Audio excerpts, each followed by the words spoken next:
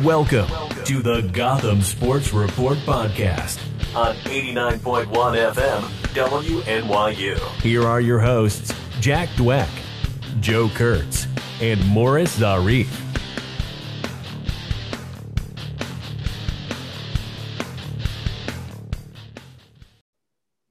Hello and welcome to Gotham Sports Report post Super Bowl Sunday. And Joe, I know you're a little bit happy, so I'll give you time to brag before we'll start the show. Yeah, I just want to start this off with the fact that I was laughed at. I was mocked on my own show, the show which I created, I thought of. I was laughed. I was called a fool. I was told I don't know what I'm talking about. I'm washed. I'm old. I have no good opinions. But I was right. And I was right. And you know what? I don't even need to brag, honestly, because I expected nothing less out of myself. I expected you guys maybe to be off because you clearly don't see as well as I do. You guys don't have the right opinions. But, I don't need to brag. I was right. I'm a champion. I always was a champion. I'll always be right. Can't wait for next year to prove you guys wrong. And let me just end this all by saying, you don't bet against GOATs. I don't care what you have to say about Patrick Mahomes now. Tom Brady is the GOAT. You don't bet against him. And that's what's up. All I have to say is this, all right? I can't justify what I said. I can't justify my opinions because they were wrong. But I will tell you that I would do it again if I had to do it. But I embarrassed myself. I did. I embarrassed myself. I was wrong that I said it was going to be low scoring.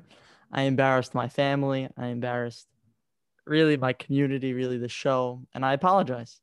I apologize to the fans, all of our many fans that listen to the show.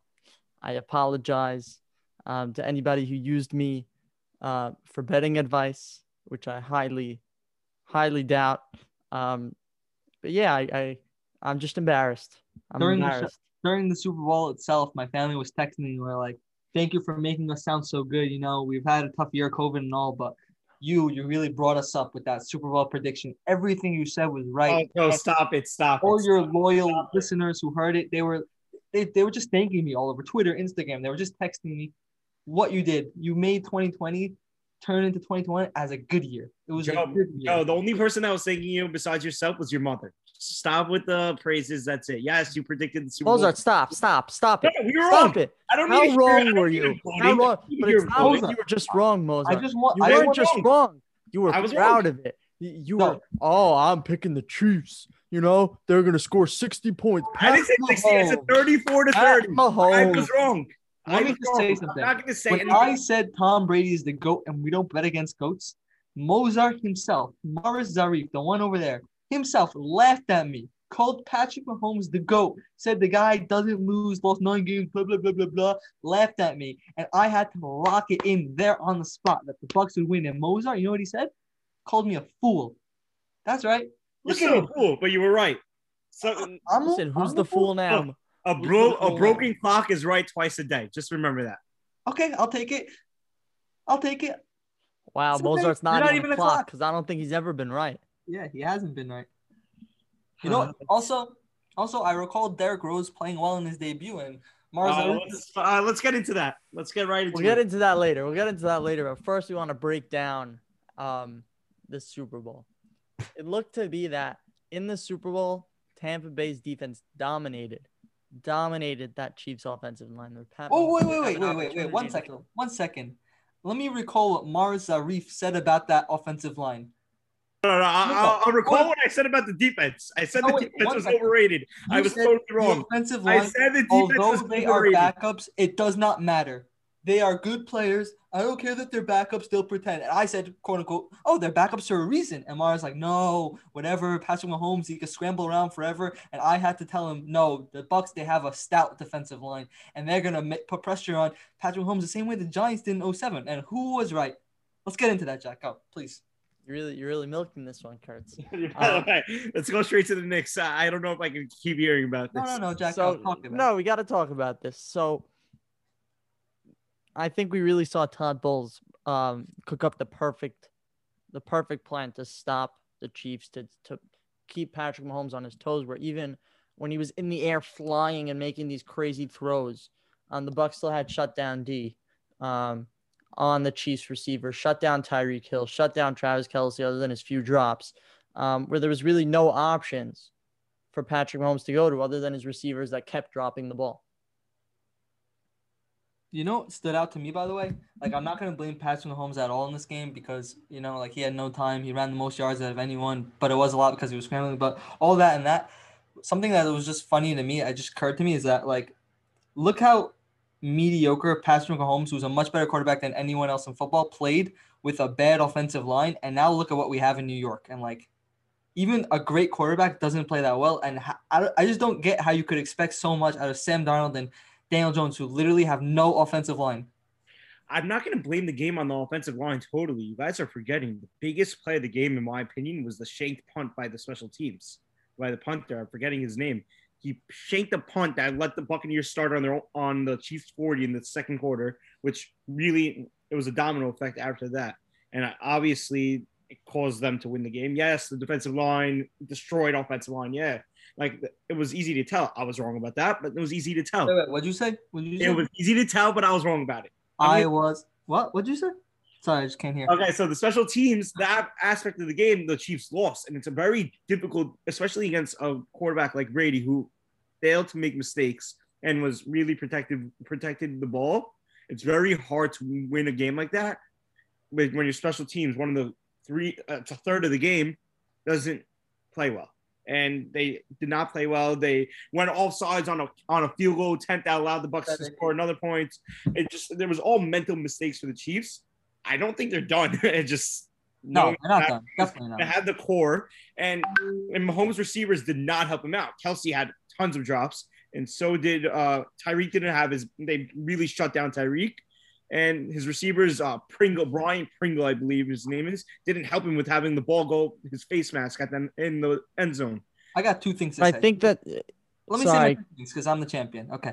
So first off, I think what changed this game happened when the Buccaneers got a goal line stand, and the Chiefs got a goal line stand on the Buccaneers, and then they were driving on offense, and Travis Kelce dropped the ball, and that just and they couldn't convert on that. Yeah, and that was just like a precursor for the entire game, where the teams they were heavily contended, but they were catchable plays, really catchable plays that the Chiefs were not capitalizing on. They were dropping. And the second thing I want to say is the only thing that seemed to be working to me was Clyde Edwards-Helaire running, and it just seemed that the Chiefs coaching staff completely did not want to rely on it. And what does that say about Eric Bieniemy, who everyone is praising for how good he was and how good of a season he had? What does that say for teams that passed up on him? Because after the Super Bowl, it's looking like his stock dropped so far because of his gameplay call. And I think it goes to the broader media narrative that has shaped for the last 2 years with Bieniemy, where he's interviewed with over 10 teams and everybody makes it a race thing.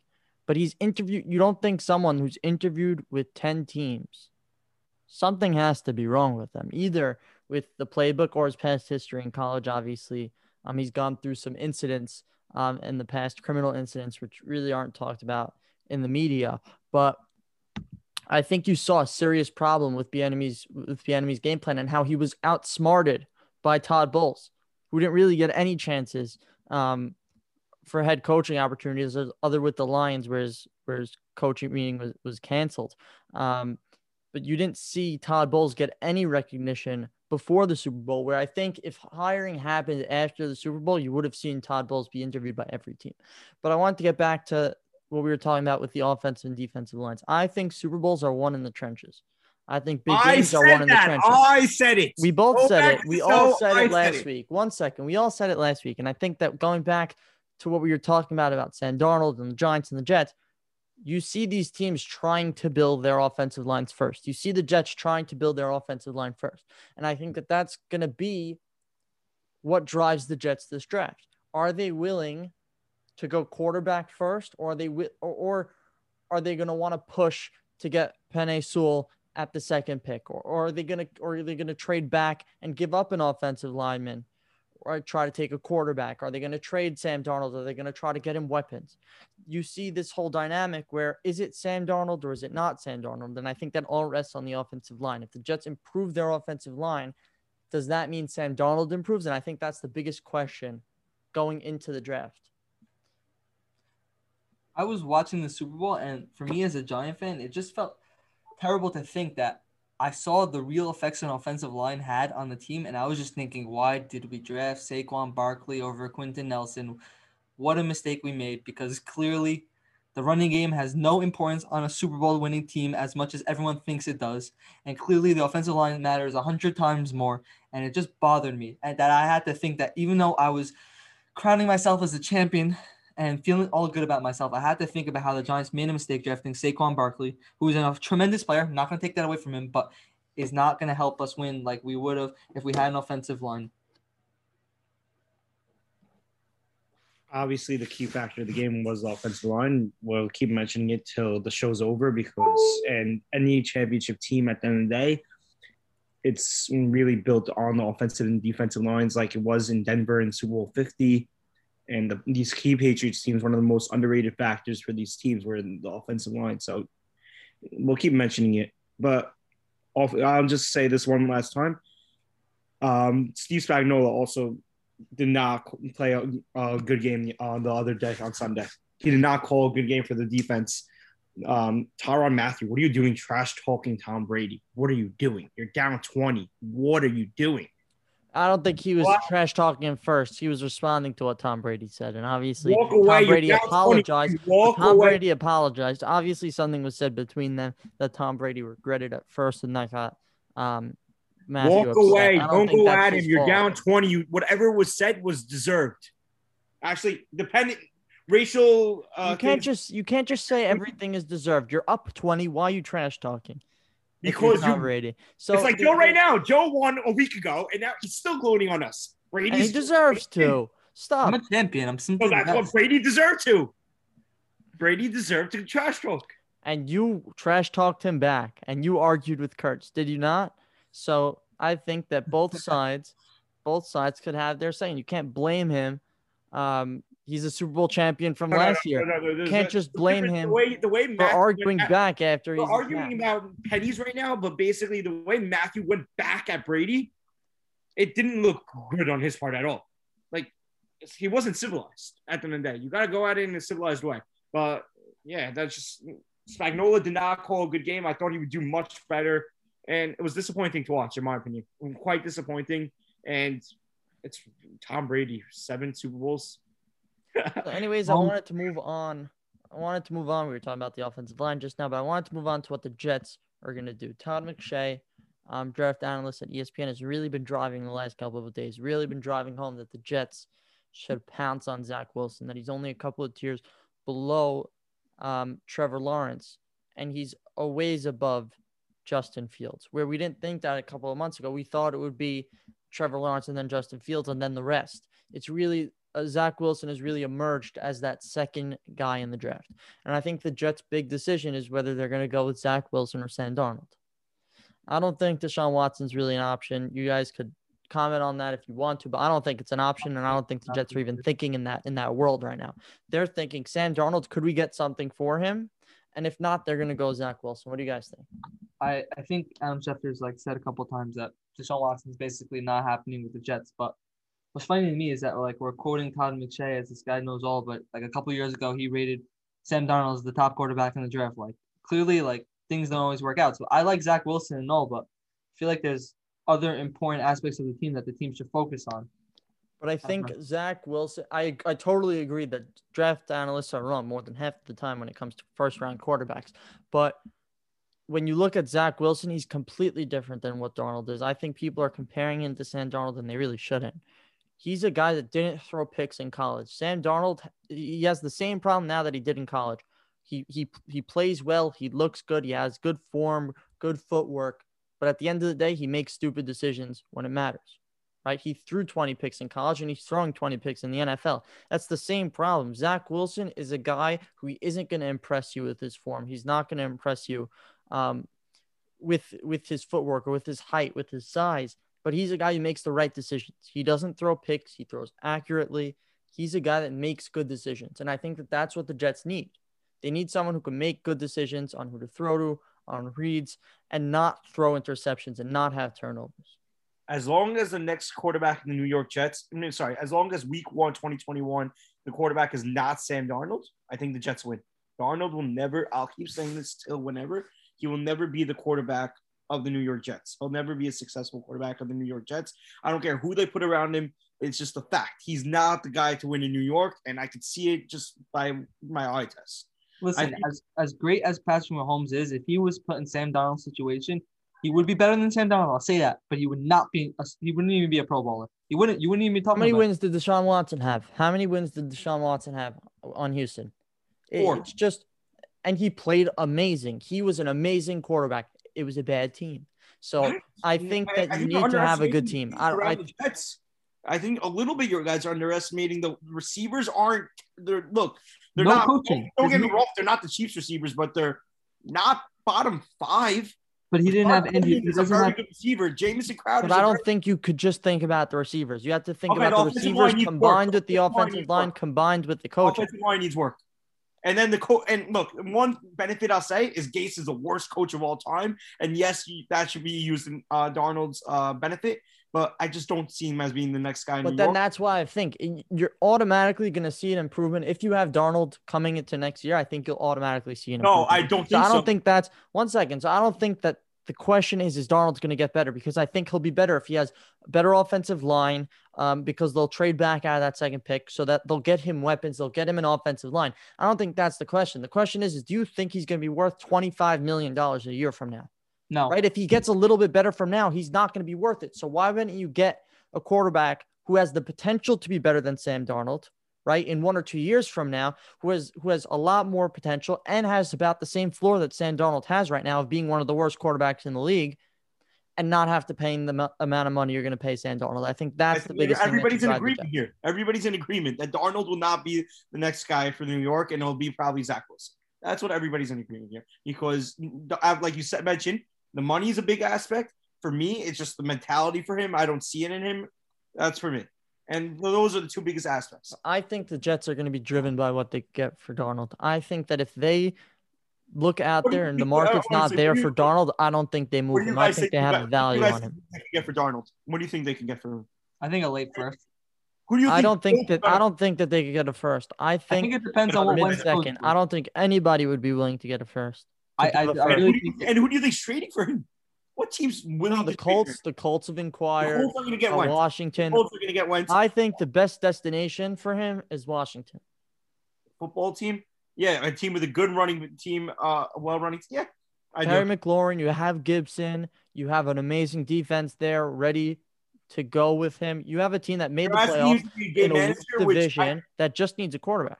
And if he plays decent, if he plays at the same level that he did on the Jets, they'll be running away with that division. I disagree, but that's a different argument for a different day. It's a different running away. He's not running away with anything. Stop it. Look, the difference between Sam Darnold, like you mentioned earlier, and Alex Smith, who's the current quarterback of the football team, Alex Smith protected the ball. At the end of the day, he didn't give up the ball as much as you think. Darnold's going to give away the ball a lot. And just the way but in the end of that, in the end of Alex Smith's run, it didn't even look like he could stand up straight. So but he still throws. He's still someone who has the potential in that Sam Darnold does, and he does have potential, and you can't deny that. And he's still a 24-year-old quarterback, so he still has the chance to improve. And I think Ron Rivera, I would love for Washington has the chance to improve. And Washington doesn't have a great pick, but I don't think Washington should give up a mid-first rounder for Sam Darnold. They wouldn't. If it was a second-round pick, I think it would make sense for them. It just depends where Wentz and if Watson gets traded goes, and like the whole QB carousel with all those available quarterbacks for Watson. Wentz is going to Indianapolis. For Darnold. You know what I would love to see? I would love to see Watson go to the 49ers and work on that, because with that coaching, the offensive mind they have, that would be special. And it could really like help set the market for Darnold, I guess, if you think about it. I don't know. Yeah, I don't think it's going to be on Watson as much as it is on Wentz, right? Because Wentz is really going to set the market in terms of an unwanted quarterback. Obviously, any team is going to give up all they can to get Deshaun Watson. For Carson Wentz, he's really an unwanted guy. He's basically in the same boat as Sam Darnold, where injuries and poor play have impacted him, but he costs a lot more than Sam Darnold. Yeah. So I wanted to move on, guys, speaking of injuries, to a huge blow that the Knicks encountered on Friday night. Mitchell Robinson broke his hand. I believe it was on a dunk. And I think it's just, well, He just hit His right hand is shooting. his right hand, and I think that this is a huge blow to the Knicks. I don't think they have any chance at the playoffs now where they did before. What do you guys think? So here's my take on this. It's injury that, yeah, devastating. Don't get me wrong. It happened at a very good time. Like, if it were to happen at any time, don't get me wrong, every time's bad. Right now is a time where the Knicks are going into an easier part of their schedule, with most of the teams they're playing heading up to the end of the first half of the season, being under 500. Most of the games are at home, I believe. And they have the All-Star break also, which is going to give them another break. Yeah, so the injury is devastating. It's happening at a good time. And yeah, it's probably the biggest loss in my opinion. They needed a guy. He's a rim protector who rebounds the ball. And this year, something very underrated that he's been doing, he's been staying out of foul trouble, which has been really, as a Knicks fan, something wonderful to watch, because he really stays on the floor. He's a lob threat for guys like Emmanuel Quickly, Alfred Payton, and Derrick Rose coming down the middle. And he's been incredible as a defensive anchor also for one of the best defenses in the league. Right, and I think that the Knicks are driven by the defense. The Thibodeau philosophy is having a team driven by defense, and the Knicks have played brilliantly on the defensive end of the floor. So how is that going to impact the Knicks, where one of their best defensive players is out now? Are the Knicks going to adapt and try to play more offensively? Are they going to try to fill his spot? Because I don't think that Julius Randle could do the same defensively that Mitchell Robinson was doing to before. Get better offensively, like they're one of the worst shooting teams. I think it's just going to have to rely a lot more on Nerlens Noel, which isn't going to work out well. But it really sucks because the Knicks were gelling together as a team that had a great performance against the Heat in the game that they easily could have won. You know, a lot of people blaming the refs and stuff, whatever. Close game, and you were happy for that as a Knicks fan. You bring in Derrick Rose into town. You're starting to build up hype. He has a good first game. It just, I don't know. To me, it's more of an inopportune time because you're playing an easy schedule. Wouldn't you want to beat up on those games and get sure wins with Mitchell Robinson? And then if you're playing against harder teams, you're going to lose regardless, probably. It's really a tough blow for the Knicks. I don't think they would have, because these next few games again for the Knicks, again, like I mentioned, they're easier. They're playing the Rockets tonight at home without Oladipo or Christian Wood, and then their schedule until the All-Star break. I think if they could hold down the break till then, they play the Hawks at home, then they play at Orlando, who's been quite. They haven't been a good team, and twice. It's just their schedule. If they could hold down the fort till the All-Star break, I think they'll be fine to make a run for the play-in games. And like you said, like we keep mentioning, their defense has been impeccable. So yeah, they did lose their best defender, but I don't think it's telling how much. Because Noel is also a good defender. He's a very underrated defender, and Taj Gibson also brings in different mix. Yeah, the injury is devastating, but I don't think it's as devastating as you guys think it. It's not as devastating as everybody thinks. I think the Rose trade helps them out with this, because now it does. Really, now it does. The offense went through the big men, right? The Knicks were really running through their big men because they didn't have that much talent with their smaller guys. So now that they have someone who can really run an offense, even if he's not putting up the same points that he used to, if he puts up 15 points a game, Derrick Rose is someone that you could run an offense through, someone that you could have late in the game that could shoot that last shot instead of Julius Randle. And I think that the Knicks getting him, really, they didn't anticipate this happening, but I think it's a blessing that they had Derrick Rose that they traded for Derrick Rose right before this happened. I got a question. You know the whole Bradley Beal rumors? Was there any smoke to that? And if so, was Mitch Rob going to be a part of that? Probably was, because he's one of the few assets that they have. He probably was going to be a part of that trade. I don't think there was any smoke to it, though, because why would Bradley Beal, I'm sure, would have a little bit of input of where he would like to go, because he's a star and Washington wants to treat him right? Yeah. But I don't think, why the hell would you want to come to the Knicks? And why would the Knicks want him? I'm sorry, but why would the Knicks want him? I agree with Jack 1,000%. Why would the Knicks want him? Bradley Beal is on one of the worst teams in the NBA, and he's a star. So why? And he's playing with Russell Westbrook. So how? Oh no! Westbrook's not good. Westbrook's honestly, his injuries better than anyone on the Knicks. Maybe other than, you could argue, Julius Randle, but he's better than anyone else on the Knicks. So you can't say that if Bradley Beal comes to the Knicks, he'd make them instantly a contender.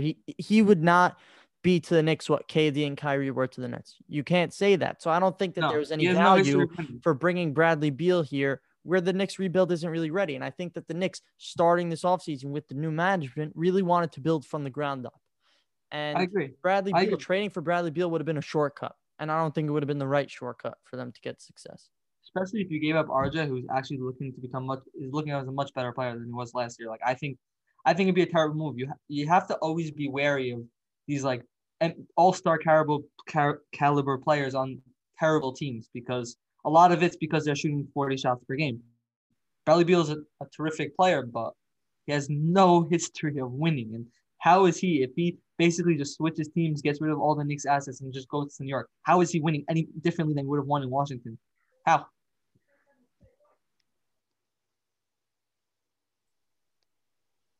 Right. And I think that the Knicks did.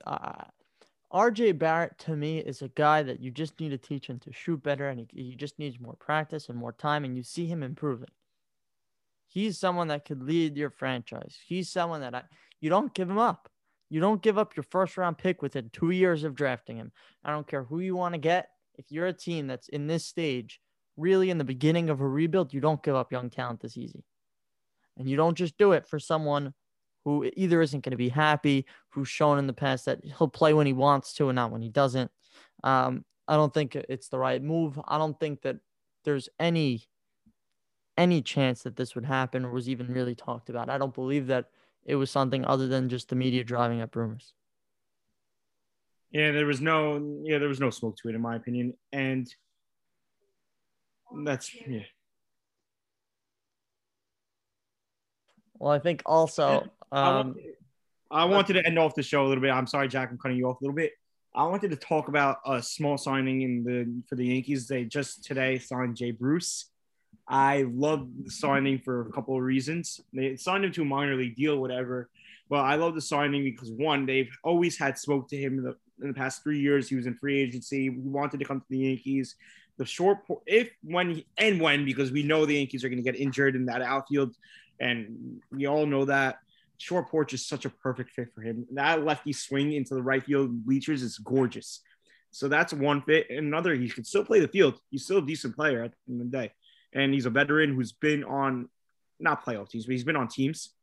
So he's a guy who I see can envision having good impact for the Yankees. It still strikes me as a bargain brand move. You know, this is a Rays signing an old player who they think could bounce back, or if there's injuries, they have someone to fill a role.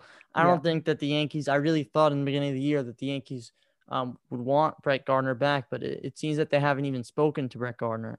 Yeah, but he hasn't spoken to and we're less than a week away from pitchers and catchers coming. I don't think Brett Gardner's back. I really hope I never see Jay Bruce in New York. I hope our team stays healthy and we never have the need for him. I don't care about the veteran presence. We don't need that veteran presence. I don't care about the short porch. We have so many hitters. I don't need to add to our team of question marks with these old guys. We already have Corey Kluber and Jameson Taillon to make me worried for the year. So stop it with Jay Bruce. Let him stay in the minors. Let him chill till we cut him at midseason. We can go sign with another team. Giancarlo and Aaron Judge are staying healthy this year. We have Clint Frazier out there. Bring Brett Gardner back. And that's what's happening, okay? I want to be optimistic. Yeah, be an optimist. By optimist, there was also a bigger move that happened this week. There was also a bigger move that happened this week, and I think that we can't forget this when we're talking about the ever important Jay Bruce, and that is the Andrew Benintendi trade from the Red Sox to the Royals, where the Mets got involved and traded for the Royals' 9th-ranked prospect Khalil Lee, and I think that this is a savvy move by the new acting GM, Zach Scott. We see this is really his first move on the job post Jared Porter. Where this is really what Sandy Alderson said when he first in his introductory press conferences, that the Mets needed to build that depth in the minors, that depth that could come up in 2021 if need be, but really build up the system, build up the AAA system where the Mets could have a pipeline of people coming in, because Brodie Van Wagenen literally traded anybody he could find. He tried to throw in a deal. So to build up the farm system with smart trades like this is really getting a 9th-ranked prospect for Steven Matz. That's how you have to think about this. We got a 9th-ranked prospect for Steven Matz because the prospect we got from the Steven Matz trade was flipped again this week. We got a prospect for Steven Matz, and I think that's amazing. We never would have thought the Mets could do that originally. We thought that the Mets should just cut bait with Steven Matz when they signed into a $5 million contract. But anyways, we'll see you guys next week. Thanks for listening to Gotham Sports Report. Next Sunday, 4:30. Please tune in.